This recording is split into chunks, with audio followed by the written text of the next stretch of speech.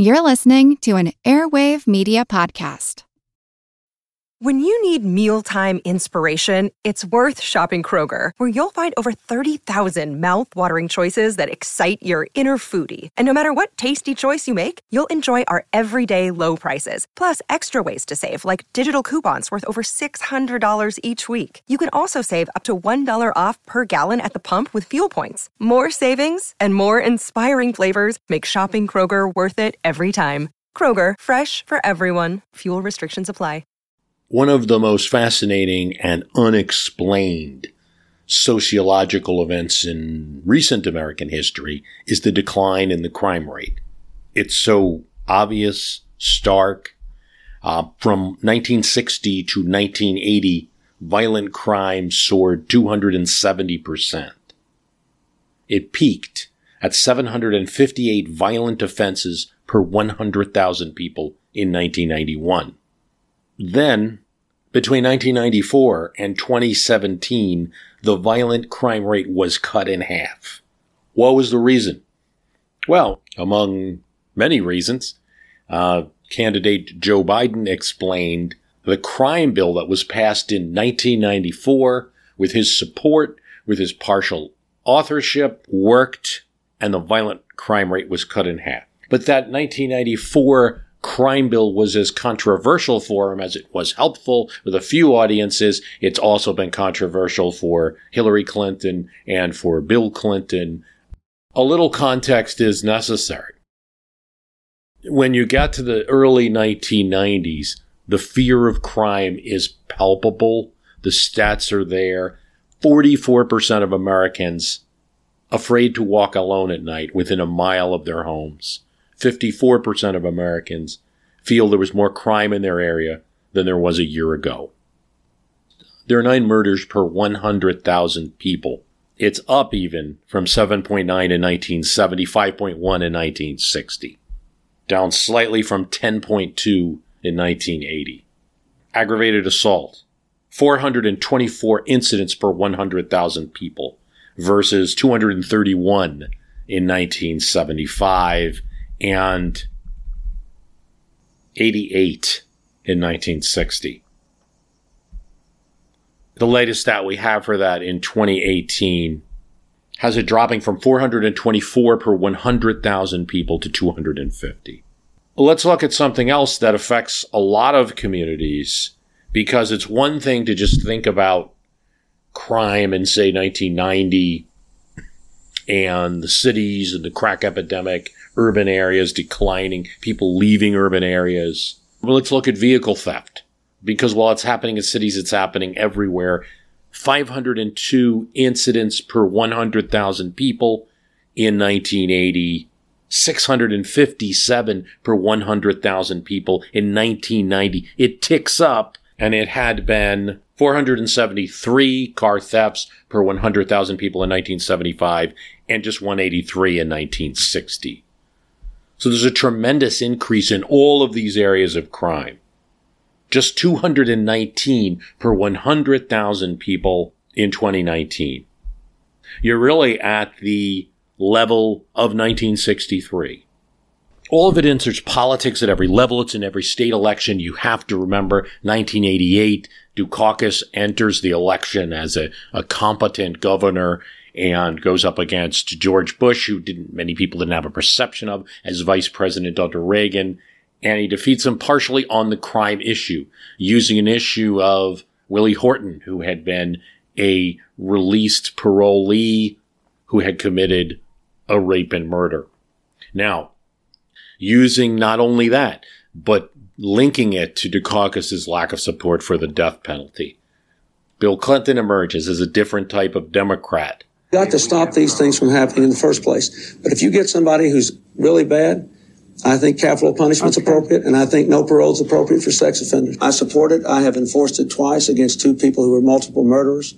I know what Senator Harkin said, but this is the most violent country in the world, practically.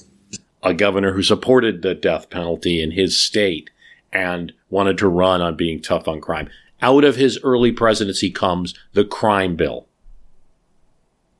It's a mix of people supporting this bill, and it has a mix of functions. In July 1994, a group of 10 black mayors from big cities, a group of 10 African-American mayors from big cities, Atlanta, Cleveland, Detroit, urged the Congressional Black Caucus to support this crime bill. And it does. Not all of the prominent members like John Lewis do not support this bill, but 26 of 38 members of the CBC support this bill, along with President Bill Clinton, who will eventually sign the bill. The full name of the crime bill is the Violent Crime Control and Law Enforcement Act of 1994, now commonly referred to as the 1994 Crime Bill. There are provisions that try to protect communities and victims of crimes, battered women, for instance. It has funding for prevention. It includes investment in alternatives to incarceration, has $2 billion in funding for drug treatment, $3 billion more for early intervention programs, such as a drug court, which could be an alternative form of justice for those in drug treatment. Conservatives make fun of this bill. Bob Dole ridicules it. Everyone calls it the Midnight Basketball Bill because of one community crime prevention program that it instituted. But it also contains other provisions, ones that don't stand up as well, at least with one side effect of this. It contained powerful funding incentives that put more Americans into the criminal justice system than ever before. It played a central role in the war on drugs, dedicating $1 billion to state and federal law enforcement to fight crime, including an authorization of $96 million for new federal prisons. There is a reason that it had to contain prison funding, and that's because it earmarked funding to states that adopted tough truth in sentencing laws that scaled back the ability of judges to offer parole. The crime bill of 1993 is by no means the first step. In fact, it could be considered like a final step in reaction to the surge in crime that started, say, with 1965. New York State's Rockefeller drug laws imposing 15-year mandatory minimums for possession of marijuana and other drugs were a big contributor in that state. The Omnibus Crime Control and Safe Streets Act of 1968 provided $400 million for law enforcement. These were not successful. And it seemed like candidates and congressmen were constantly responding to events in the news. Len Bias, promising college basketball star in 1986, just signed by the Boston Celtics, and to celebrate, he and a friend engage in the use of crack cocaine. He overdoses.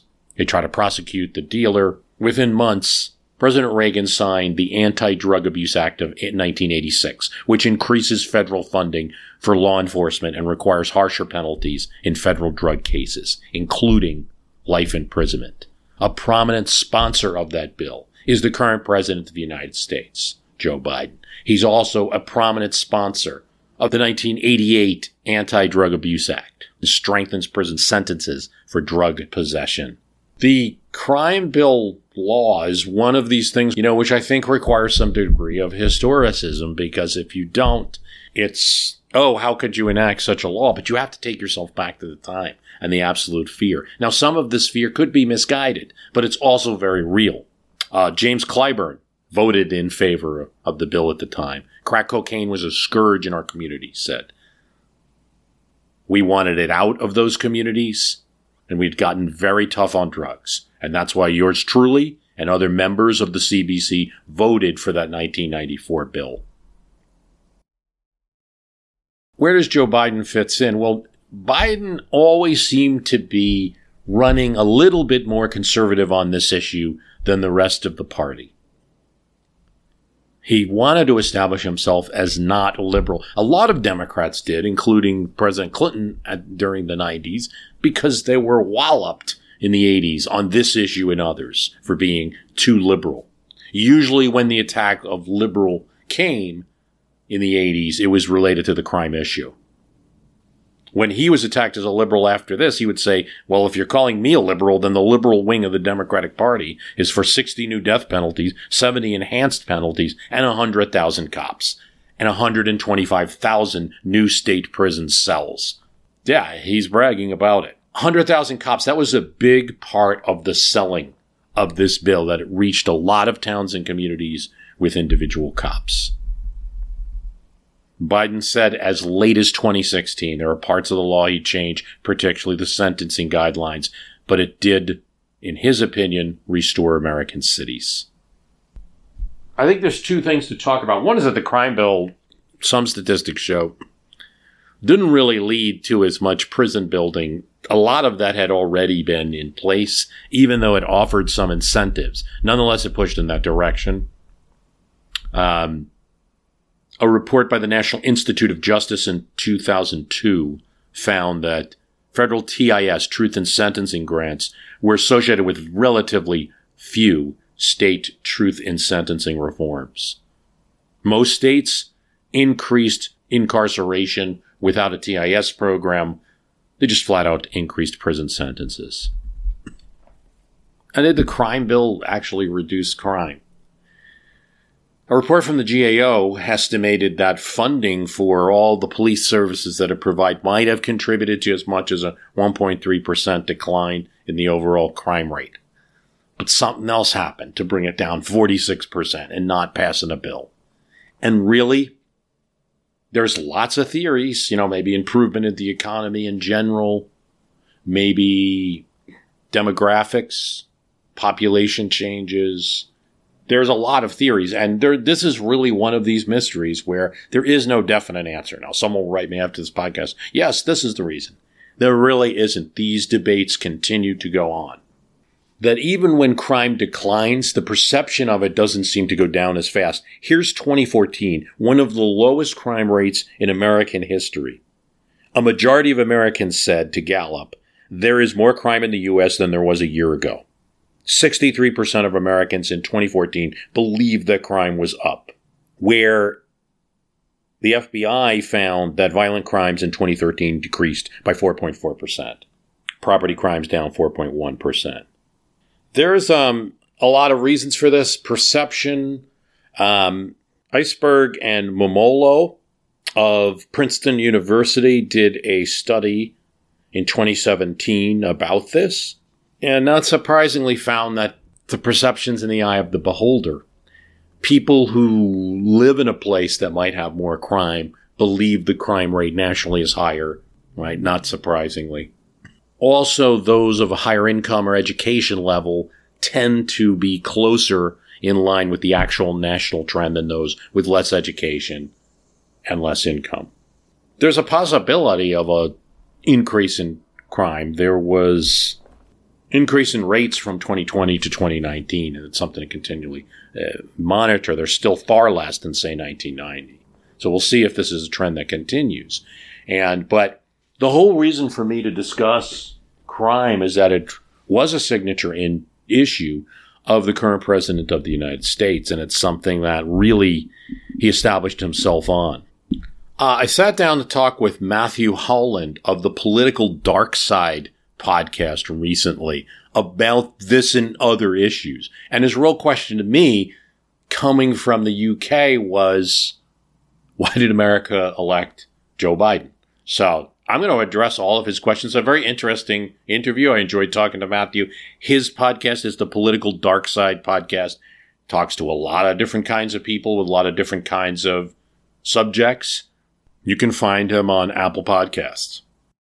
I've spent the last 6 months trying to work out exactly how we have Joe Biden as the current president of the United States. So to help me to put some meat on the bones of my ignorance, I've drafted in the host of the excellent podcast titled My History Can Beat Up Your Politics, on the air for 15 years. Welcome to the Political Dark Side, Bruce Carlson. How are you doing, sir? Very good, Matthew. Very good. Yeah, 15 years goes quick, so look out. It's going to happen to you. Great. Look forward to that taking me by surprise. So Democrat Joe Biden, the 46th president, strikes me as an unusual choice to be leader of the free world. and I use the term loosely in the current climate. The image presented of him seems to be an intentional juxtaposition to Donald Trump, in as much as he's presented as almost a sweet old granddad in the face of Trump's aggressive style. Personally, I'm not convinced of his persona, regardless of the rights or wrongs of the Trump presidency. So I'd like to look through his history and ask you about a few incidents and their relevance to Biden today and his suitability to be in office. So to warm up, what do you consider to be the darkest element of Joe Biden's history that's of his own doing? Wow, we got to start that way. Okay. Yeah, I mean, there's a bunch of things, but I don't want to be I don't want to be so much of that voice of an anti-Biden voice, let's say. I'm just here to explain things so that if you have that feeling, here's what actually would support that. The general comment is I think that that juxtaposition is very important, is very real in a sense, even though as with all political figures, there's a little bit of selling going on. And there's some things that aren't. The government isn't going to change completely, on January 20th with any president. But I feel like, there is that juxtaposition is almost the answer to the question. It was huge in the 2020 election. It's actually huge in all incumbent elections. So the darkest, I think it's better to make a general statement there that you have a person who is a senator from Delaware, and I don't know how well this is known outside the United States, but is a particular state. It is one of the smallest states, and because of that, they manipulated their laws in the state to attract corporations. In other words, shell companies, or just corporations. I mean, I happen to work for one. That's almost every company in the United States is a Delaware corporation. Yeah. See, because you don't have to pay, I believe you don't pay corporate tax, so you do pay a fee. And you have to maintain an employee in Delaware, though there's people you can outsource it to. So they have this huge system that particularly helps Newcastle County, Wilmington. Well, guess who was the county commissioner before he became a senator for Newcastle County was young Joe Biden back in 1972. So because of his being from Delaware and that state and all of those laws, a lot of corporate activity there, a lot of banking, a lot of credit cards in particular, even more than banks. So I think that is where you're going to mine for the richest treasure, if you're looking for these sorts of things, where he's been defending some interest like credit cards and lack of bankruptcy protection and bad on student loans in the past, even though currently as president, he has a program for that. In his past, he's been bad on those issues. Yeah. I mean, I'd asked about I mentioned the shell companies there because I saw something about the Panama Papers, and I'm sure Delaware popped up, and I instantly thought, oh, that's funny. Joe Biden's state. How does that relate to his, relationship to special interests? And you've basically answered the question there pretty much. It would be hard before him. Alongside him was Roth, and Roth is the Roth 401k, Roth IRA, I should say, which is a financial instrument, and many other pieces of legislation. Delaware politicians are known for usually getting the finance committees or being leaders in that legislation. And, and this goes way back, by the way. Delaware's always sort of been a fairly well enough to do state or in a colony before that. And it's small. And that means that generally speaking, it had more of a city population than it had people to take care of. So it's always had some maneuverability where corporations are attracted to it, but particularly now it's its laws. And yeah, I mean, in terms of the Panama Papers, it's kind of funny because I think from our view in the United States, there's a lot of folks who will say like, well, we don't really need those because we have Delaware and Nevada. And Delaware, at least, Delaware, well, I won't go too long with it, but Delaware basically does make you name who the head of the corporation and the treasurer and things like that. In Nevada, at least up until recently, you could just form a corporation and nobody knew who the corporation was. And only recently have courts been able to puncture that. So yeah, in America, we don't need some of those things because there are states that will actually handle that business. Yeah. To stay on the idea of economics, Biden doesn't run in 2016, and ultimately you end up with the Donald Trump win. And for me, that's a pushback to a perceived political establishment class of lifelong politicians who have made promises to people which get broken, coupled with the aftermath of the 2008 financial crash and the destruction of employment after China joins the World Trade Organization in 2001. The crash can be directly linked back to the repeal of the Glass-Steagall Act, which deregulated the banking industry. Biden himself has stated on numerous occasions his biggest regret was his involvement in that. My biggest regret are a couple of votes I cast. I wish I had never voted to repeal the legislation limiting banks what they could do, Glass-Steagall. So do you think he's economically sound? I mean, that's I think that I would just go back to the earlier statement about, he's really always been a senator that has been supportive of more of financial interest than directly with consumers, always with a little bit of course, no senator is going to completely just say, I'm passing laws for the bank. So, for instance, in 78, he has a role in student loans in the Middle Income Assistance Act, which provides student loans, and this was when Jimmy Carter was president, for middle class Americans. That was a big thing at the time. There were a lot of tax cuts and things all aimed at middle income. Everybody was going for that at that time. Hi, it's Bruce. Listen, we all know the news headlines are full of wild stories, like how the world is tipping towards authoritarianism, all while somehow, simultaneously, freezing, flooding, and on fire. It's a lot to take in. But what if, instead of being on the brink of disaster, we're actually on the cusp of a better world?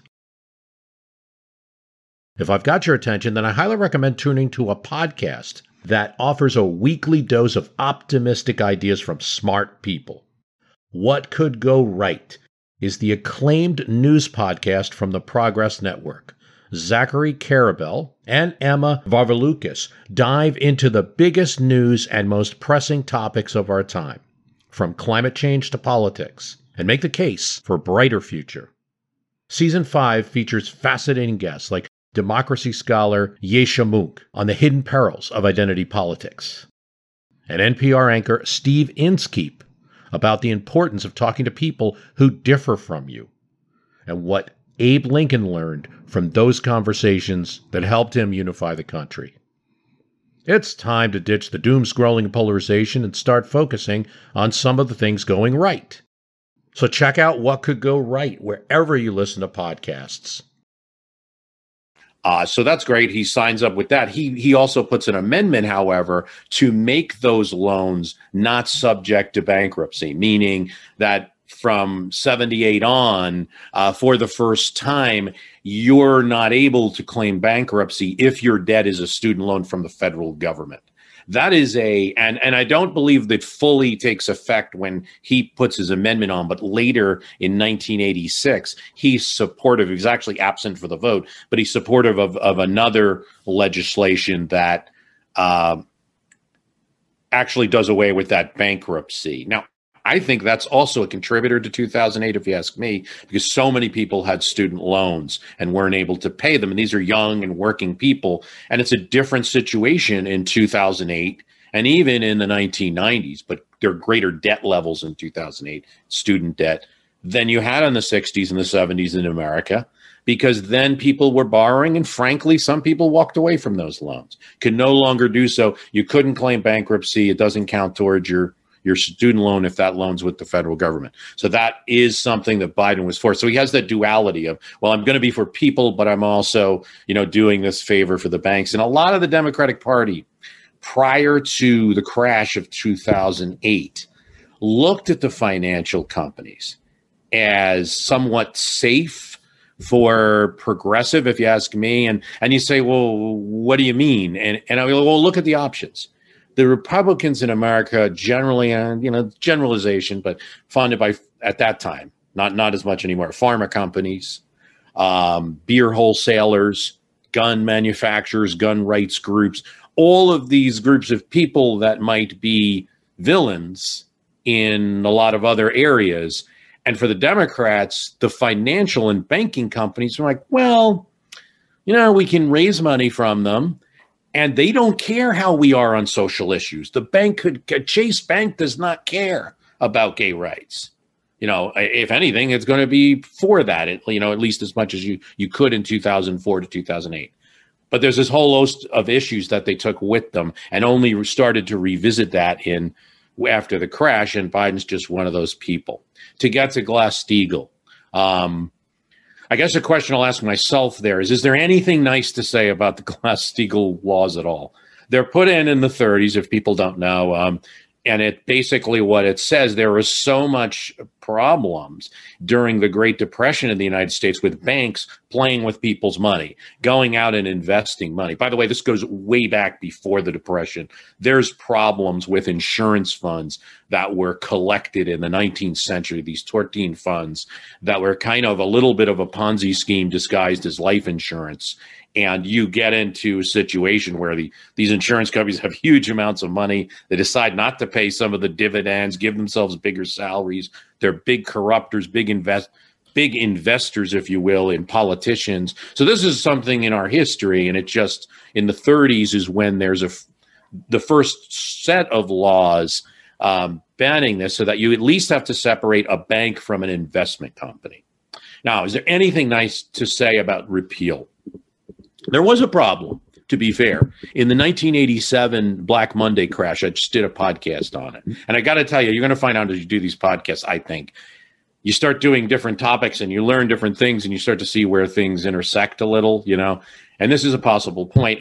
One of the problems that happened during that Black Monday crash on that day, which came frighteningly close to the market just no longer operating, still remains the largest percentage drop on one day in the New York Stock Exchange. And London had a bad day too. One of the problems was cash liquidity. These investment companies did not have enough money, because they're merely investment companies, they're not banks, to keep that market afloat. And they had to rely on banks to fund their accounts to keep these people investing if you wanted that market to ever go back up on the next day. And only through some maneuvers by the Fed, some talking by various market leaders, even we know the chief of staff of the White House, Donald Reagan, during the Reagan administration, was calling people and saying, look, this is going to be okay. We will float you, giving banks the assurance that they could fund these investment companies. But it was scary there for a while. And investors pick up on all that stuff, and it affects the stock price. So after Black Monday, there's a lot of people talking about Glass-Steagall and saying this is a negative, because we cannot effectively fund these investment companies alone in a problem, don't have enough funds. You need to get banks involved. Now, the changes did not happen until that was a hue and cry for a while. It did not happen until the Clinton administration, when you had kind of such a belief in the stock market and the dot-com movement going on. And then Biden was, of course, one of many senators who supported that repeal. And I think it was one of many factors that caused problems later, because now you had, instead of just investment companies in trouble, you had banks in trouble as well. And they had to all be bailed out. Yeah. And it was a horrific crash, 2008. I mean, what more can we say about it? It was. I was doing my podcast during the time, and I remember doing a Great Depression podcast just to let people know what that was like, so they would know if they were experiencing a new depression. Just to cheer them up a bit.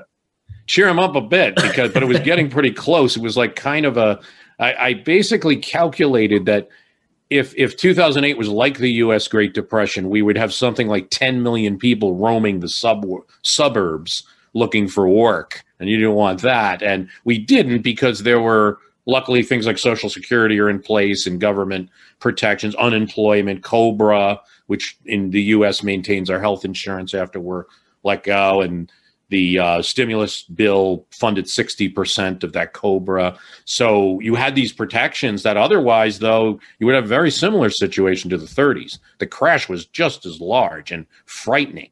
So Biden deserves whatever criticism one wants to give. Now, the question is he economically sound, like meaning that now he's president, right? And I think probably what you're getting to is like, if he's wrong on a lot of this stuff, like if he's president, what is he going to do?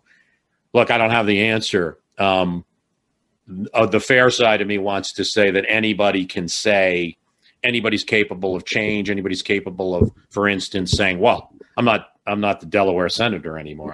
I don't have to listen to those banks, and also I'm getting older and I got my inner voice and that's it, and I'm going to do what I want." So, you see both sides of that. It could go one way or the other. He's not bound to all the positions he had as a senator, and no senator who runs for president is necessarily.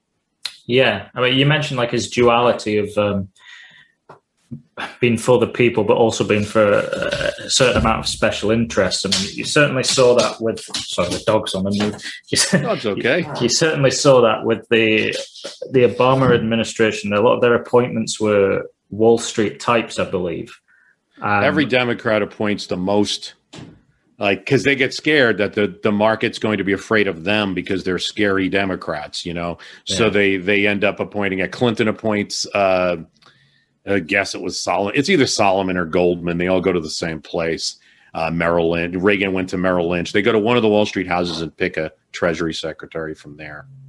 Yeah. Okay. We'll move on from economics to race relations. This one might take a while. In the South Carolina Democrat primary in 2020, Biden received 61% of the African American vote, which essentially reignites his presidential campaign. I find his race relations to be genuinely remarkable, in as much as I'm not sure how or why he's so popular, given some of the things that he's said and done, or why the media gives him a pass on it. I mean, just to reel them off, his position on busing, his friendship with Strom Thurmond, his friendship with Robert Byrd, the interview where he says, "If you don't know whether to vote for me, then you ain't black." It's a long way until November. We got more questions. You got more questions, but I tell you, if you have a problem figuring out whether you're for me or Trump, then you ain't black. The interview with Cardi B, which was just cringeworthy, the bizarre corn pop story, and of course the creation of the 1994 crime bill and the subsequent aftermath for the African American population. So, how does he get away with that and be presented as champion of the black population, essentially, is what I'm looking for. And I think it would be, I think anyone who would present him that way probably deserves criticism, because you cited a bunch of things that are fair criticisms, right? And there's a lot to explain. And I think you start with the basic American elections, right? We don't have, even though I still feel like UK elections are still mostly a similar thing. They're mostly Labour or Conservative. But you at least have the other parties who can influence things. And you've seen in recent elections, and you had the 2010 where you actually had a coalition, and you have others where there's enough pull from one party or the other that might be influencing the result. We do not have that. We have two choices, essentially. The third-party candidates run. They get a small amount of the vote. Occasionally, people look at the numbers and say, you affected this state or that. You have two choices. You pick one or the other. Biden was up against Trump. And while Trump is enormously popular, you referenced earlier that you believe that Trump ignited a feeling of people against the establishment. I've heard very similar things. I know a lot of people that feel this way. I even feel a little of the frustration about some of the stodginess of establishment and party politics myself. And I definitely know the feeling. And I think that's exactly what happened in 2016. So you're absolutely right. And it came in two forms, Bernie Sanders and Donald Trump. And I just think in the general election, Donald Trump, I'm not sure he got all the votes of Bernie Sanders. He got some. I know people who were Sanders Trump Sanders in the primary, Trump in the general. He got some people who voted with their feet by not voting at all, who were Sanders supporters, perhaps in various states. There just wasn't as much excitement about Hillary Clinton's campaign. She picks a very establishment VP candidate in Tim Kaine that wasn't exciting any of the Sanders people. So that's 2020. And so Trump wins. It's a very narrow plurality election. It has to do with winning states. It's not a majority of the country. There's millions of votes the other way. He was not enormously popular at any point during his presidency, but has a huge fan base and a social media activism. So you're presenting the image. So I always saw that as kind of like, it was a difficult thing to deal with because there was all this fire and all this excitement in some forms, and still is in social media. And you might say, oh, this guy's going to be a winner. And he very well could have won re-election, but obviously COVID, obviously the economy related to COVID. A lot of people say we might have been headed there anyway with tariff policies or anything in a poor economy, and most incumbents don't win a poor economy. Wasn't enormously popular. He is popular among Republicans, but not popular generally among the broad swath of the country, particularly in urban areas where a lot of people live. His whole hope was to win an electoral college victory. We have that here where you can win certain states. That's nice. You did it in 2016. There wasn't much. That's like trying to win a jackpot twice in a row. It probably wasn't going to happen. So you almost had a situation where anybody but Trump, as long as they were, reasonable enough, we're going to win. So it wasn't like a great, I don't think most Americans, looked at all these characteristics and made their choice as an emotional choice. And it was like many elections where there is an incumbent president, even the ones without somebody like a Trump who could be polarizing, even your plain old presidents, your Clinton, your George W. Bush, your Obama, what have you. It's always about the incumbent president, their performance, and American voters assess it. Biden could have been almost anyone and would have won. That's what I think. Now, that's why he's there. Why did he get the South Carolina vote, the African-American establishment? I mean, far be it from me to say that I'm an expert in that field, but just my own observations are that for all people's thoughts about American, African-American voters in our country and how they make assessments and I would say how the majority of them make assessments and how the majority of voters make the assessments, they tend to be a very pragmatic group of voters. They aren't always as interested in the cause or the issue as much as people think. And they're very interested in strategy and winning. They have to be, because in a lot of states, including the one you mentioned, South Carolina, they're a large group, but not a majority. So it's always finding coalitions that will enable them to win if they're ever going to win in a state like South Carolina. And that's what you saw in that primary. Biden's a more established position. African-American voters have been in the Democratic Party a long time, and the poll numbers are exceedingly high for Democrats. There are about anywhere from, depending on the election, from 6 to 15% that vote for Republicans. Back when Nixon was, not so much when he was president, when he was vice president or during Eisenhower's term, there was a large Republican African-American vote. But the majority now vote Democratic. So then they're looking at who's going to win. So electability, they don't want that vote wasted. And that's what a lot of that primary is. And they even selected him over, say, Kamala Harris.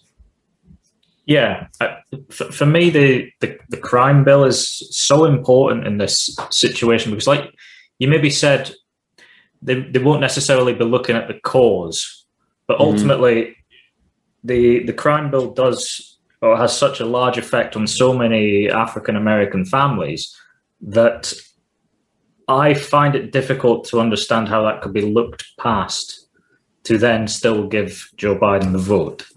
And I don't really know if I have a total answer for that. A group of people, perhaps, that are oft disappointed. So the disappointment doesn't have the same emotional tenor it does with you or I often, because they've been disappointed so much. I mean, I think there's some element of that, particularly those who've been in politics a long time, lost a lot of battles. The fact that the crime bill has so many fathers, if you will, right? It's not just him. I mean, it's Clinton. It's Hillary Clinton to an extent that she was very involved in Bill Clinton's White House. It's a great number of, it's a group of Republicans. It's a great number of people. And I don't want to be the Biden campaign here. I certainly think that was, the obviously looking back now, it was a mistake. I also don't want to engage in too much presentism where we just think of things in the values of today. Bring it back a little bit. There's two things to consider. Crime was very high in the United States at that time. The other thing was the bill was bringing in a more democratic or more of a people's issue, at least at that time, which was 150,000 federally funded cops. Now, these days, I think we look at police in America and we have a different view. But if you go back then, you're talking about a lot of towns and cities that didn't have enough. And they couldn't. Locally funded means local taxpayers paying for it. Federally funded means generally richer people paying for it and giving your town cops. So there was this kind of more democratic or populist issue within that crime bill, in addition to the horrible things. And then all the horrible things that were said during the legislative process about predators and about criminals and things. I will just say that if you bring yourself to that time, crime and fear about crime was enormously high. The fear was probably higher than the actual crime. It almost always is. But I was around during that time. I wasn't as much walking around in cities and things like that, but it was a very different prospect. Most people didn't feel as safe working in cities and things like that at that time because of crime. I think there's one more point to make, though. To be fair, when someone is, near 80, in their 80s or near that age, you do have to question, since they're on the same stage as, say, a 40-year-old, does the 40-year-old get a pass because they never existed during that time and never had to take a position? And that's the presentism debate that I would always ask. Did Buttigieg, for instance, get a pass during those primaries? Because he never had to stand up as a senator when probably your office would have been filled with people saying, do something about crime, get me more cops. Things they probably wouldn't. Get me more cops isn't the thing you're hearing from voters these days. But certainly in 94, you were. Certainly you were. Now, that's an interesting point. But just Matthew saying that, I by no means want to defend the prosecutorial aspects of that or the overload on the rhetoric or the maximum sentences. Those are all huge mistakes, and anyone who did them deserves, the policy criticism they get. Yeah, you mentioned earlier about second chances and redemption, but equally, you're saying there, like say Mayor Pete, for example, wasn't necessarily around to answer for the problems at the time. But then if Biden was around to answer for the problems at the time, surely the whole point of politics is holding your elected officials to account and then removing them for the mistakes that they have made. Yeah, and I think totally. It's both. It's both at the same time. You don't give somebody a pass for being old either. I just do think that it's useful, like especially if someone's running against younger opponents. It's like we could go back to the busing thing, for instance, because that's where Kamala Harris comes in, where she actually made an issue of that. And it's there again, he was a senator who actually had to face the issue when a majority of constituents in his state would have pushed him that way. She was a senator when that would have been politically impossible. Well, only the most racist voters would have even brought an issue of busing up in California when Kamala Harris was a senator. Incidentally, it is interesting, though. She did end up with the same position as Biden, which is, in other words, and they pointed that out, in other words, if a community didn't want it, they shouldn't be forced. Well, that's the exact thing that was the whole issue in the 70s. But Biden was both as a Newcastle County, Delaware commissioner and as a senator directly in that debate.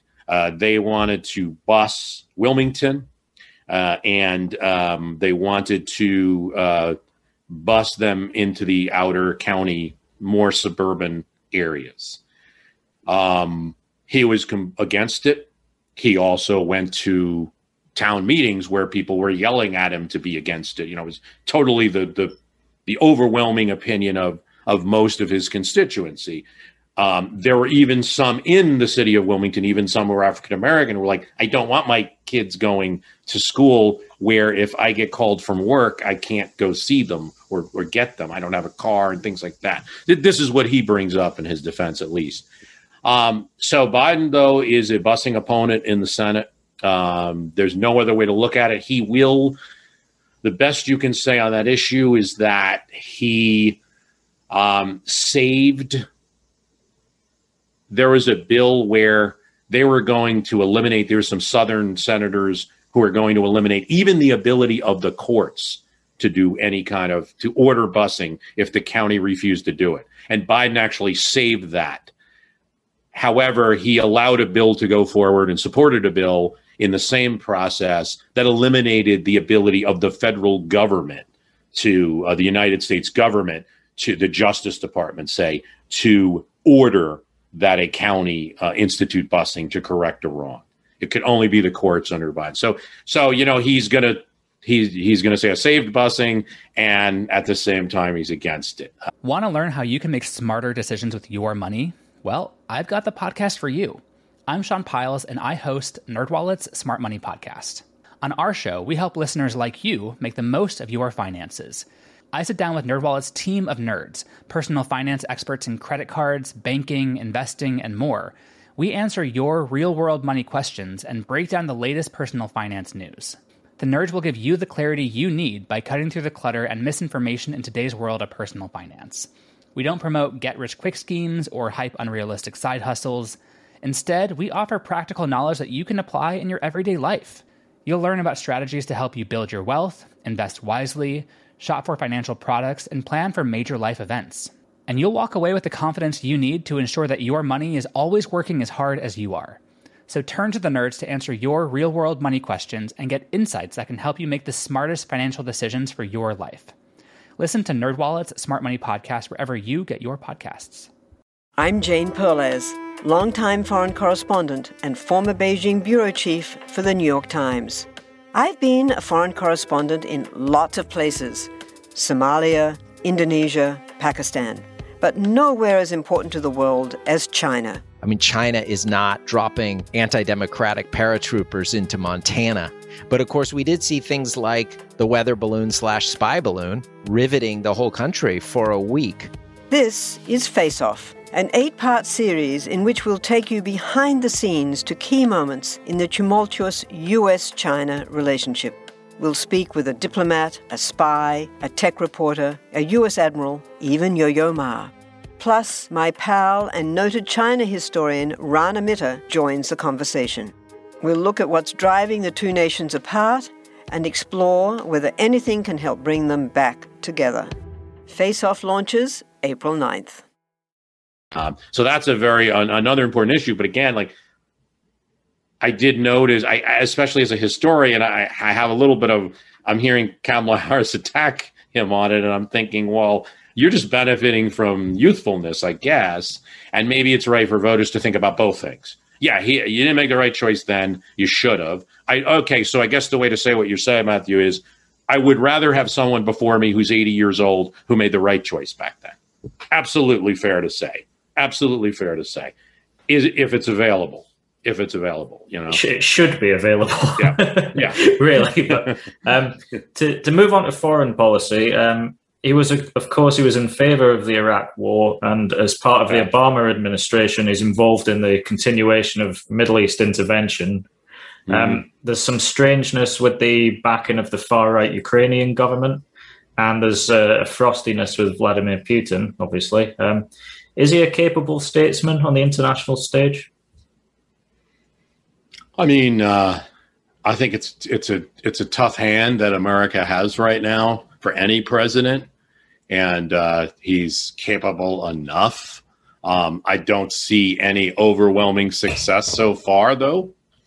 There's nothing I can point to and say this is great other than, you're not Trump. And I think there were some concerns with Trump about being on the other, too far on the other end of the pendulum, perhaps too friendly with Vladimir Putin, as we sort of seem to be entering this second, or maybe some might say third, Cold War, because some people count the 40s and 50s and then the early 80s as two different Cold Wars. And we could be entering a second or a third right now, where the battle is over cyber attacks and microwaves versus, and a few satellite states, say, versus, troops or nuclear weapons, which we're actually hopefully both working to try to reduce. But the other things are going on, and I haven't seen any great success there. Is he capable? So we'll go back to the same question you asked on the economics. So if you look at the past, then what reason do we have to be confident when the choices were made that were wrong in the past? I think it's an acknowledged wrong right now about the Iraq War. And there's two Gulf Wars, really. You have to go back, and since Biden's a senator such a long time, I'm finding this in my podcast, he's showing up. He's like a Forrest Gump. He's showing up in every aspect of history. I'm talking about Carter's 76 convention, and there's Biden in the background. He picked the convention city. He is a senator as early as 72. I mean, he's been in politics. It doesn't get any longer than this. Just to dive in on the point you made about with the benefit of hindsight, now we can look back on the Iraq War. He was there as vice president from 08 to 16 with the benefit of hindsight, knowing it was wrong then, and America still maintains its position in Iraq for that time. So he had his 8 years to make his decision about it. Yeah, no, I get you. I get you. And there is an evolution. He starts came out initially against the first Gulf War, where Iraq had invaded Kuwait and we were going to use military force. First President Bush. However, after being against it and losing the vote, he makes every possible positive statement about the war and attacks other Democrats who were attacking George H.W. Bush. Then, as you know, in 2001, and I actually want to stay there because I think there's enough. You don't even need the hindsight. I think there was enough at the time to know in 2003 that this evidence was shoddy, and that if you just asked a few questions that almost any senator should have been capable of, that you would know not to go to war. And it was more about attacks on patriotism, and someone like a Biden want to retain their Senate seat, maybe have a chance at the presidency, 2004, 2008, and that voting for the war was more politically convenient. And then I think you're right, with maybe a small caveat that a vice president has whatever influence a vice president has. So that kind of a call is really on President Obama with just a recommendation at the table from Joe Biden. However, to your point, I doubt that recommendation was any more pro-withdrawal than Obama's position would have been. It's possible. We'll find out it was, but I don't think so. Well, his position was withdrawal, wasn't it? Obama ran on a campaign of bringing the troops home, didn't he, in 08, and then not immediately, but there was an about turn or we'll do it in 6 months, and then the can gets kicked down the road continuously until now. I mean, that's basically what happened. And then once, I think the original sin, we should make it clear, original sin is in 03 and 04. And if George W. Bush isn't pushing it, I would even go as far as to defend Biden and Clinton and Kerry and the other senators that voted for it a bit. It's always the president of the United States, here at least, that we give some foreign policy credence to. They always have a bit more information. I can repeat what I said, that I believe any reasonable person should have been able to ask the right questions. And Bernie Sanders did it in the case of the Iraq War, and say that this is crazy. Paul Wellstone, Bernie Sanders, other people. This is crazy. You don't have enough evidence to do this. We can do a containment. We can try sending inspectors in. We can do a lot of, Saddam Hussein's not a nice guy, all of these things.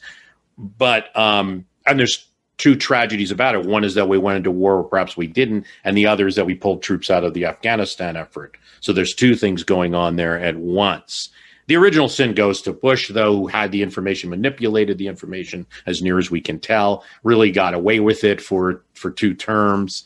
Colin Powell has regretted his statements. It's very clear that his statements were different from memos that he was presented with. So to be fair, there wasn't always clear information given to the Senate or to the UN by the people whose job it was to do that.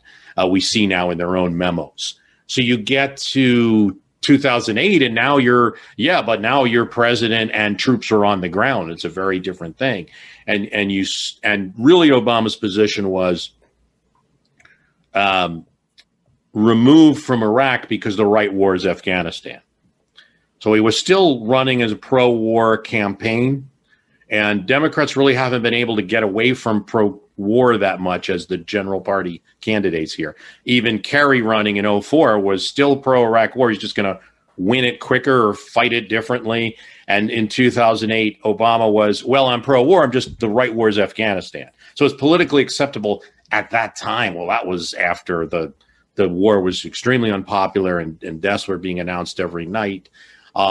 And then you saw what happened. You really have little maneuverability because the minute you're pulling things out, you get something like the Islamic State that comes in and fills the void. But there wouldn't have been a void if we hadn't started it in the first place. So it is a bit of a different policy choice to continue than to start it in the first place. Now you see that he's starting to wrap up the Afghanistan war. And again, it's that same thing where I even see some liberals and Democrats now asking, well, I mean, we're all for stopping war here, but boy, now we think it's just going to lead to something bigger once you pull out and Taliban takes over Afghanistan. And so you almost end up after the first death or after the first blood, it's really hard to be that pacifist later. I mean, someone has to do it. Someone has to cut. But it's a Pandora's box, really. You don't want to open it and see what happens, essentially. And if the real question of is, how did Biden win, or why was there another Democrat available? I mean, you look at those other choices, I don't think they would be doing much better. Buttigieg, Harris, even Warren, I think, foreign policy wise would be similar. You probably have a different with Sanders. I don't know whether it would be better or not. I just know that it would be different. Why didn't Sanders win? 2 things happened. One was COVID that basically shut down the primary. That's the other thing. You referenced that South Carolina primary. And by the way, I apologize if I'm rambling a bit. It's perfect. I told you we wouldn't have enough time, and then I knew I should have known that this is the way I do things. But anyway, you talked about that South Carolina primary, and that was the signature event, but that was only the origin of Biden even having a chance. The way I see the whole thing is Biden really did pay a price for all of the mistakes, for all of, by the way, what throughout his career, a lot of like goofy statements and weird stuff, the war vote, everything else. I believe he did pay a price because before South Carolina, he was losing. And for any Democrat before Joe Biden, that's the death knell. You're done. Some other candidate takes it away. The trouble was there was a split among both the more, say, moderate or establishment Democrats and the progressive or liberal left Democrats, Warren Sanders and Buttigieg, Harris, Klobuchar, Biden. Splitting votes. So no one was really winning outright in a convincing way, saving it for South Carolina, the first big win in a state. And because of the comeback, that's that there's some momentum there. But also you still would have had Biden versus Sanders. But in effect, I did notice that COVID kind of shut the game down for a while. There's certainly like a machine, though, that gets behind us, like a certain candidate and can deny other candidates that it's choosing. I mean, you saw it in 2016 with Clinton and Sanders. Why not somebody like Tulsi Gabbard, especially in terms of foreign policy, having served in Iraq? I do understand she served in Iraq. I think American voters, that's a positive for American voters, but most American voters kind of know that play. It doesn't. Kerry tried that in 2004. It got him as far as it's going. Just because you're a veteran. John McCain as well, I suppose. Yeah, just because you're a veteran, it means a lot in America. It's definitely one of our treasured values, especially across the 50 states. You know, if you're not like in the the east side of Manhattan or something. But everywhere else, I mean, it's a treasured value to be a veteran, but it doesn't necessarily extend that everyone's going to agree with your foreign policy. The position was more, I've been there, I've experienced it. This is a bad thing. We shouldn't be doing this. Whereas previous ex-military candidates, I don't recall them denouncing military intervention as much. It was more like, I served, something awful happened to me, vote for me, as opposed to I served, we shouldn't be doing this. Yeah, well, we're also getting very late in the war too, though. We're in our 20th. This will be our. This is a crazy one. This is the 21st or the 20th year. Next year will be the 21st year of the war if we don't officially end it. No one expected it to go on so long. I can only imagine if the Vietnam War went from 68 to 88, where we fought. If we fought the 88 election, where Biden is also a player. I was going to ask you about that. Yeah. But real quick, I think it's absolutely what you're saying is right. I think like that's probably your greatest asset. A veteran who can make that case. But I do think, again, I go back to a little bit of just looking at history and things, and a little bit late too. Now the war has gone on for, I guess by 2016 we can say it was 15 years. So a little easier to be against it then and say pull out than when we really needed somebody young, say in 2003, who would have run in the Democratic Party and been a veteran and been able to make that case. A lot of people were hoping. That's the thing. Kerry, for instance, was an anti-Vietnam War activist as a young person. And so I know that there were a lot of disappointed Democrats who was hoping that he would do something similar at that time and say, I am a veteran, and make his convention speech in Boston. I'm against this. I will put an end to this. Maybe it was something like, I'll do it responsibly. I'll get troops out safely, whatever. But it wasn't. It was definitely a statement of, we're going to win. I'm just going to win faster. Well, win faster means more blood or more putting more people in. So no, we haven't gotten in there. I can't tell you why a specific candidate like Tulsi, didn't get it in 2020. I tend to think most Democratic voters, it's not all like kind of corporate and manipulation and things. I think there are a lot of Democrats in the United States who are more of a moderate to conservative persuasion. They're not all liberals just because they're Democrats. There's a very union type Democrat, older type Democrat in the United States that, and then we're not even talking about the South, where you have Democrats who go back and they're still listed as D, and they might vote for Trump or vote for a conservative in a primary. So you got a lot of that going on. 50 states. It's a very hard country to be very liberal in. She's from Hawaii. She got her congressional seat from a very liberal district. So that's hard to run nationally. Most of the attention given to her is given to her by Republicans now, and mostly when she attacks other Democrats, like on the Fox network. It's not for her social programs or being against the war. It's more for they might interview her on Fox News about Syria or positions there. But I really think what happened, to wrap it up on the 2020, to answer the first question, is that why we even have them, is there was a consolidation that occurred. So that is, you talk about machines and establishments and things. Boy, I tell you, if you want to believe that there's a cigar-filled room where nowadays it would be vaping, where somebody picks candidates, well, Buttigieg, Klobuchar, Harris give up on the same day. leaving it to Sanders, Biden, and Warren still in it, but most people thinking it's Biden Sanders. She was there as a spoiler at that point to the Sanders She was a spoiler, vote. although, I can attest to it certainly wasn't AstroTurf. There are real Warren supporters here. I mean, you just ask them; they'll light up Twitter or light up an actual room. They were there. It was split on that. I don't know how that would have worked. I really think COVID killed the game after that.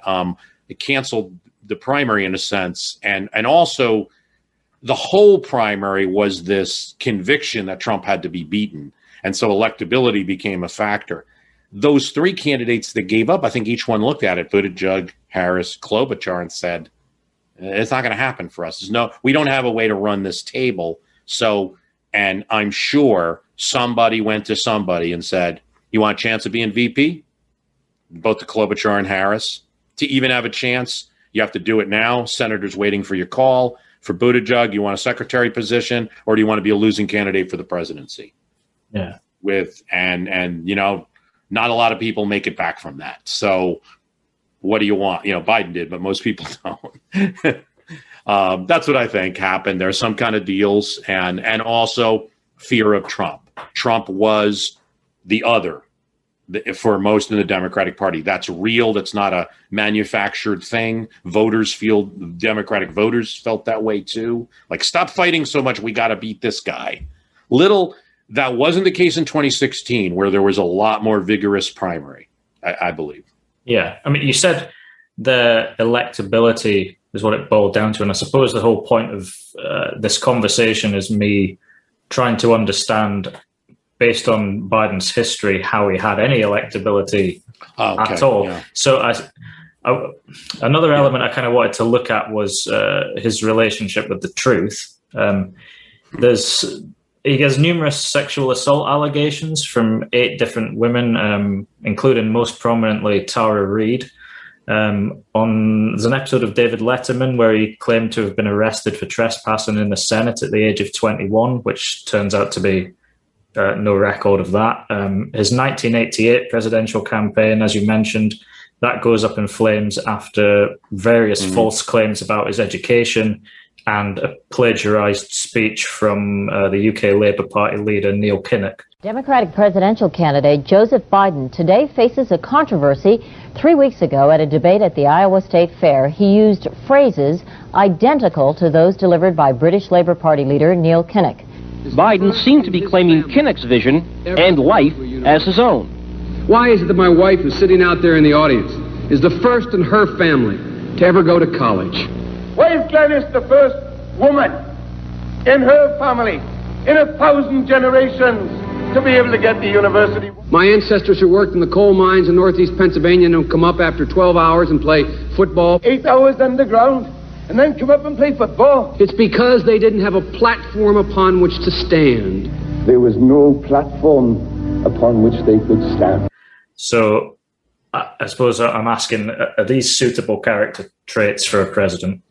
Well, it worked to be a vice president in 08 and in 12 is the easiest answer. And then if you're looking at electability as someone who, if you generally want Democrats to win or more to the point, you wanted Trump to lose, you probably, despite everything we've talked about today, student loans, these allegations, statements he's made, silly things he's done over the years, statements that I think made, according to some books that I've read, made Obama's eyebrows roll, like, Joe, don't do that anymore. Like, things like that. Why do you pick him? And it's a vice president is a stronger candidate.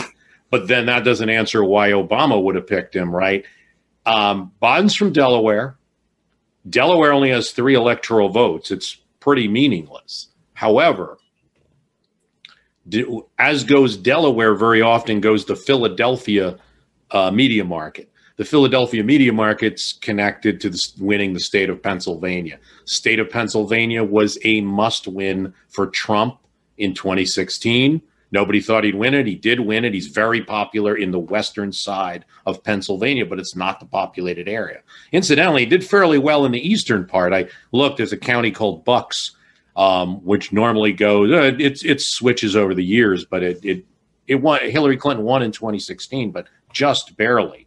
And usually there'd be more of a margin for Democrats there. Biden won it in 2020.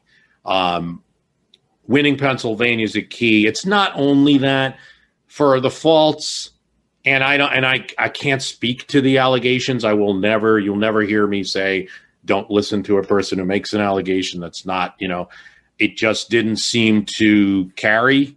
It didn't, it was out there. I think it was available for voters to look at. I think eventually it just didn't make a difference for most people, is the best I can say. But in terms of that electability, that goes to two things. One is just, as someone who watches the politics, that state of Pennsylvania is critical. And it was also critical in 2008, critical in 2004. It's been 2000. Pennsylvania is a critical swing state, especially one that's reachable by Democrats where others aren't as reachable. Like Ohio has gone for Republicans now, and there's no coming back. Biden also has a kind of working class credibility and in the image of him, and that, he's Joe. He takes the train home every day. There's the way that he talks, where he's from. It works for places like Wisconsin. It works for places like Minnesota. It works for American politics where there is a little bit of a thing going on. People are moving out to more exurb areas, and they're working class, but they've made some money, and Democrats still have a chance at them, but they're losing them fast. And Trump got a lot of them in 2016. Biden got some of those people back. And so for all his faults, if electability, if you just want to win, I think it was the right choice. I think Buttigieg would have been destroyed. The first debate, I'm sorry to say, I mean, he seemed like a very nice person and has had many assets. But in a national campaign, in the first debate, would have been destroyed. Biden, well, the negative side is he made so many goofball statements over the years, these goofy statements and things, that one wasn't going to destroy him in 2020. Should I say immunization? Maybe there's a little bit of that with older politicians. Where Buttigieg, the first time it happened, if he was the candidate, would have been, this guy's terrible. Look at that. He made a mistake. He made a flub. You saw that a bit with, was it O'Rourke? Made a few strange statements, and that disqualified him fairly rapidly. New people coming in. It's unfortunate we don't like use that. I would be like, oh, Joe versus this guy's. And you also get afraid if you're in the same party and this is your candidate, you start losing confidence and the polls go down and then the media runs with that. And that's how general campaigns work. We all know how important it is to keep your eye on the money and not just your own. To follow trends, track financial situations, follow gains and losses, check out the Yahoo Finance podcast. Every day, we'll give you a quick overview of the latest market and financial news that you need to know. You'll be able to hear about the biggest headlines in the business world in 3 minutes or less, right after markets close. It's perfect to listen to while you make another cup of coffee or work out a new budget. Check it out now. Listen to Yahoo Finance wherever you get your podcasts. That's Yahoo Finance wherever you get your podcasts. For all his faults, Joe Biden, a professional politician, you weren't going to see some of these obvious things. And in a debate with Trump, he was able to at least maintain a little bit of I still think Trump talked a lot more. Biden's a very, especially with his age, he wasn't able to always go toe for toe, but he's able to at least maintain a little bit of a fight back. Some other Democrats might be more, try to be above the fray. And that doesn't work when you're up against Trump. So for those reasons, I think people felt Biden might have been a good choice. There could have been others that didn't run, but they didn't run. And Sanders might have had it. I think almost any Democrat. So Sanders was able to win the primary. I think he might have had a shot at winning the 2020 election, especially with COVID, tariffs, the economy, Trump's unpopularity and some of the statements. Because any statements Joe Biden made compared to what Trump had said over 4 years, I think were just looked at. I will address 88 just because you brought it up. So Biden tries to run the first time in 1988, tries to be a new candidate. Now, that's an important thing to understand with Biden. We were talking about Delaware before. When Biden became a senator, it was a surprise win by a very young person. He was barely old enough to get the Senate seat, beating a Republican in a state that Nixon won. Delaware was a Republican state at that time. It's no longer so, but it was. Democrats didn't have a chance there. Biden was written off. Because he was written off, he won in an upset. It's such a small state. You can knock on every door. And he had tremendous energy and did this. The other guy was a little lethargic, and Biden beat him just by a few thousand votes.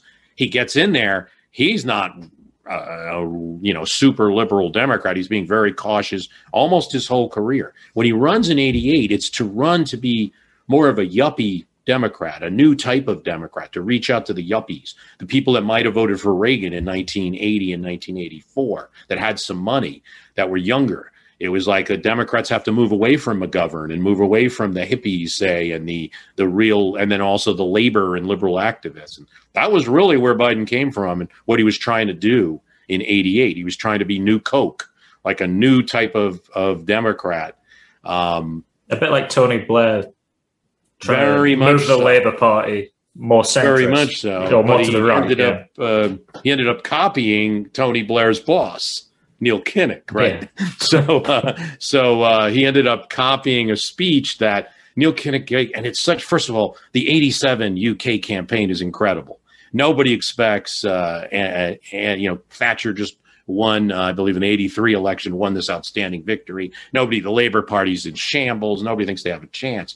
And it's, I think, one of the first times in British politics where a single individual runs the way they do in America and starts to influence a campaign. And Neil Kinnock is running better than the Labour Party, and he's making these speeches. And one of them is, it's a great question that he asked that all progressives and liberals should ask in every country.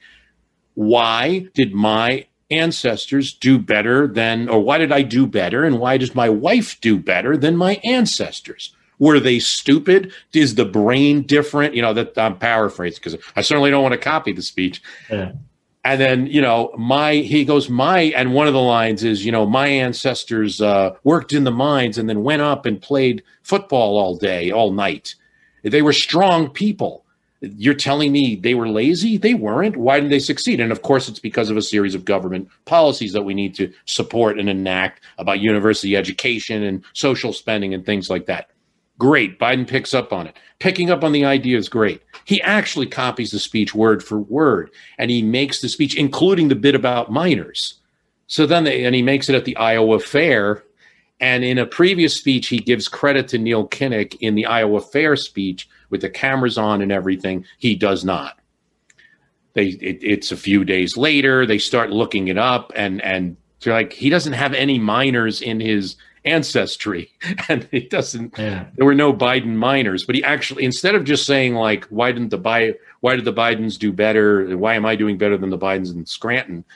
He said, my ancestors were minors and they played football. He used American football now, but yeah. And that it's not only that, usually it's like a rule of threes. You catch three things. They catch something else. And then they catch in Syracuse Law School. He had cribbed law notes. Reality is he didn't rewrite somebody's paper. He copied the notes. It's still a no-no in law school. It's not as big as if you actually copied somebody's actual legal paper, but he copied the notes. And he was brought into the dean, and he had to make up the course. And the reporters found those records from his Syracuse law school days. And because of all of those things, Biden, had to, even before the 88 election, it's actually 87, he had to terminate his campaign. And so that is the first time he runs. He runs again in 2008 and then runs in 2020. And most people don't get that many chances. No, it is unusual. The Biden thing is unusual. He absent Trump, he probably wouldn't be president. Yeah, I mean, you've mentioned his electability a lot, and obviously his age. To kind of mention something that's quite bizarre. There's an interesting Stephen Colbert interview with Barack Obama where he says, you know what, if I could make an arrangement where I had a stand-in, a front man or front woman, and they had an earpiece in, and I was just in my basement in my sweats looking through the stuff, and then I could sort of deliver the lines, but somebody else was doing all the talking and ceremony. I'd be fine with that because I found the work fascinating. I'll give Biden the benefit of the doubt because he's got a stutter. But the overall point made there is curious. I mean, do you think Biden could be a proxy for someone or an organization, and for lack of a better phrase, the deep state or special interests, like you mentioned earlier? I mean, do you think he is actually at the wheel or even commands the same sort of power of presidents before him?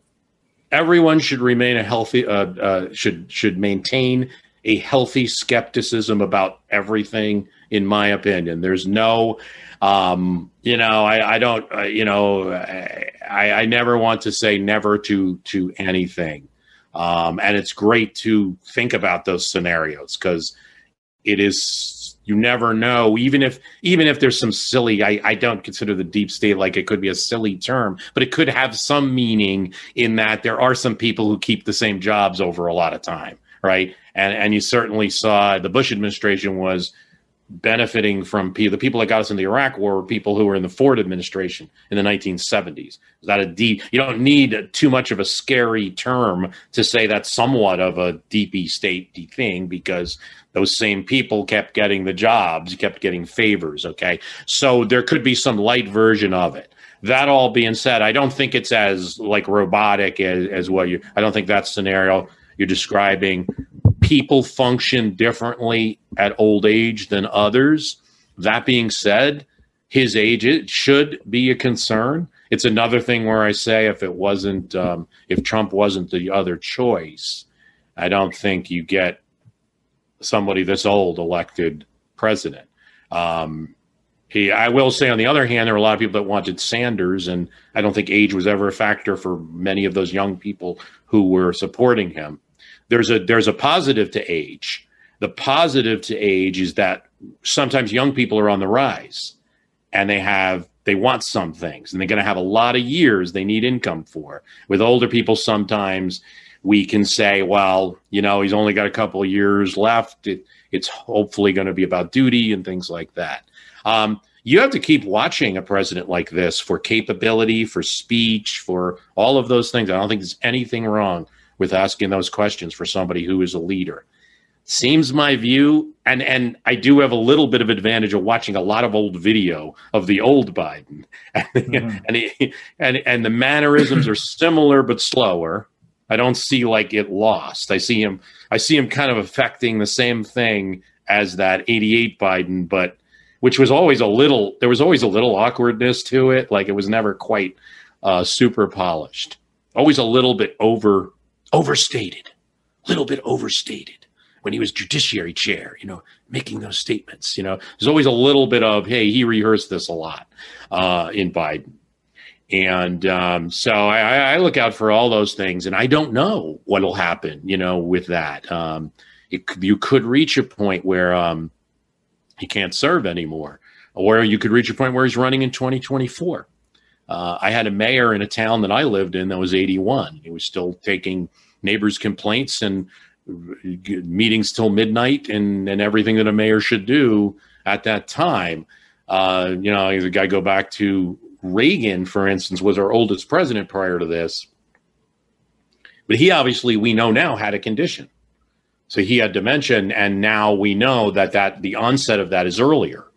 If Biden does not have that, then he could be functioning well at this age, versus a Reagan who was actually younger, but not functioning well in that second term. There are things like diary entries declined between Reagan's first term. Reagan kept a diary every day, first term and second term. Decline in the diary. We see that, So we'll, keep watching. And these are totally fair questions to ask to me. The age, it's not unfair to just, not to consider age in the presidency. And for people in other countries, because, our leader is so important to yours. Maybe not as much as 25 years ago, but still.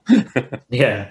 Well, I didn't want to lead you down the path there of too much conspiratorial stuff, because the nature of your work and your podcast is so well researched and everything. I didn't want to draw you out on too much speculation. I just thought it was a very interesting statement from Obama, especially given when you also have the questions about Biden's cognitive ability. Presidents and vice presidents don't assume they're a team throughout history. There's a lot of, they say they're a team. There's always a lot of tension there. Eisenhower and Nixon, Humphrey and Johnson, Bush, Reagan barely consulted Bush. He was in the NSC meetings, I guess, but until Bush became president in his own right, he didn't have a lot of power. They're not always as equal. There's a lot of politics behind those choices, you know. And for instance, even Biden-Harris, I don't know the relationship. You know, time will tell. The choices are always made for politics, and a little bit for government. Okay, yeah, you want somebody that can govern, maybe, but politics is the bigger choice. And in terms of the conspiracy stuff, yeah, I mean, I think the best way to blend what I do and all of that is that I think it's healthy to have that skepticism and ask questions and things, but yeah, you got to watch the conclusions you come to, and just assume there's this term out there I see on Twitter, so I'm just going to glom onto it. But the nature, Americans are very skeptical people by nature. We're very still think there's that pioneer attitude in a lot of maybe not in the Northeast, but in other parts of the country. There's a lot of like, show me, don't tell me. That's how W. Bush got elected. They like that kind of thing. All those factors are present. People do not make choices in America. Probably more than any country, make what I would call heuristic choices based on emotions and gut feelings. Could happen everywhere, but I think there's probably more policy consideration in other places than America. Yeah, I mean, I listened to you on a show explaining how you felt like everything had already happened before in politics.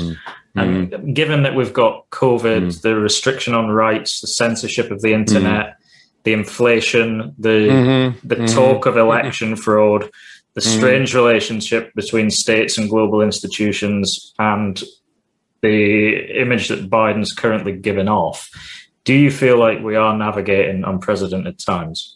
Yeah, I mean, I feel that almost everything has happened before, because even some of the things you mentioned, you know, we had a pandemic in 1918. It just depends how long the view of history is. We had inflation in the 70s. It's only this generation that's going to be knocked out. If they don't live in like Brazil or something, they're going to be knocked off their duffer by inflation because they have no experience with it whatsoever. In America, we have no experience. We've had low inflation since the 90s. We have no idea what it is. We've had low interest rates since the 90s. If those go up, we have no idea. The Americans will be caught off guard. They have to go to the history textbooks where some of this has happened before. Figure like Trump, I mean, and even the current administration and things they're doing, the mass, I mean, this pandemic and the mass response to it, and the protests and the conflict and social media, all of it is very new. There's new forms happening, certainly. Just because, you know, what's the best way? Mark Twain says, history doesn't repeat itself, it rhymes. It rhymes. It doesn't, it's not exactly the same. And new technologies, if there is going to be changes, that's what really changes things. I'm sure the first cannon that was brought to battle, you know, changed the world a little bit in the way that some herald couldn't describe, who only knew of archers and swords and things like that. But so technology is going to, and social media is the technology of our time that can put people in one place at one time or bring people together that aren't normally able to find each other. That's different. And if you bring that into politics, that's very different. The real question to ask, though, is, does that mean you throw away the history book? And I say no. It's still of use. It's just not everything anymore. Yeah, still got to assess your current situation. The whole time I've done the podcast, I've always said there could be new events. It's just that you use history to better understand what possibly to do or what possibly might happen. Can't predict. I don't really do a lot of prediction or how you should feel about it. Yeah. And all of those things. It should, hopefully, reading history should make one feel a little better, maybe a little calmer. Well, I certainly feel that way when I listen to your podcast. I'll say that much. I mean, do you want to tell the listeners where they can find you a bit more? Oh, yeah, sure. Website? Yeah, it's just My History Can Beat Up Your Politics. It's on iTunes, Apple Podcasts. Got a lot of people on Podcast Addict now and Overcast listening, and Stitcher and anywhere else that you get podcasts. The UK is my third largest country after Canada and has more listeners than many states in the US for the podcast. So I'm very proud to have listeners. And I'm just excited that they're interested in hearing me talk 98% of the time about the US, because that's what I know. That's what we talk about, politics and the history. Yeah, I mean, personally, I find US politics, it's interesting, but I find it easier to follow because, not to disregard too much of history, but it's relatively new. You know, there's a lot been going on in the last 200 years, whereas British history, it's quite difficult to follow because it goes on forever and everyone's got the same name. That's great. Yeah, you did have John Smith almost became the prime minister at one point. That would have been. Yeah, I mean, like the king. You know, you're on the 8th Henry. How are you meant to follow that? You know. Anyway, thanks a lot for your time today. Absolutely, glad to do it. I really enjoyed it. Thanks, Matthew.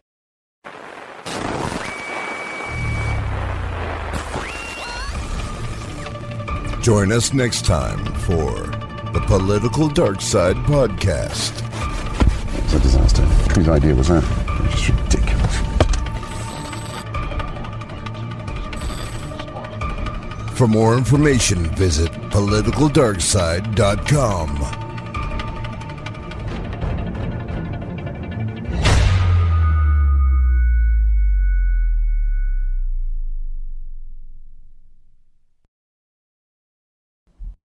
I want to thank you for listening, and thanks to Matthew Holland and the Political Darkside podcast. Find his podcast, The Political Darkside, on Apple Podcasts, other places. My website is www.myhistorycanbeatupyourpolitics.com. I thank you for listening. Got a lot of good episodes coming up this year.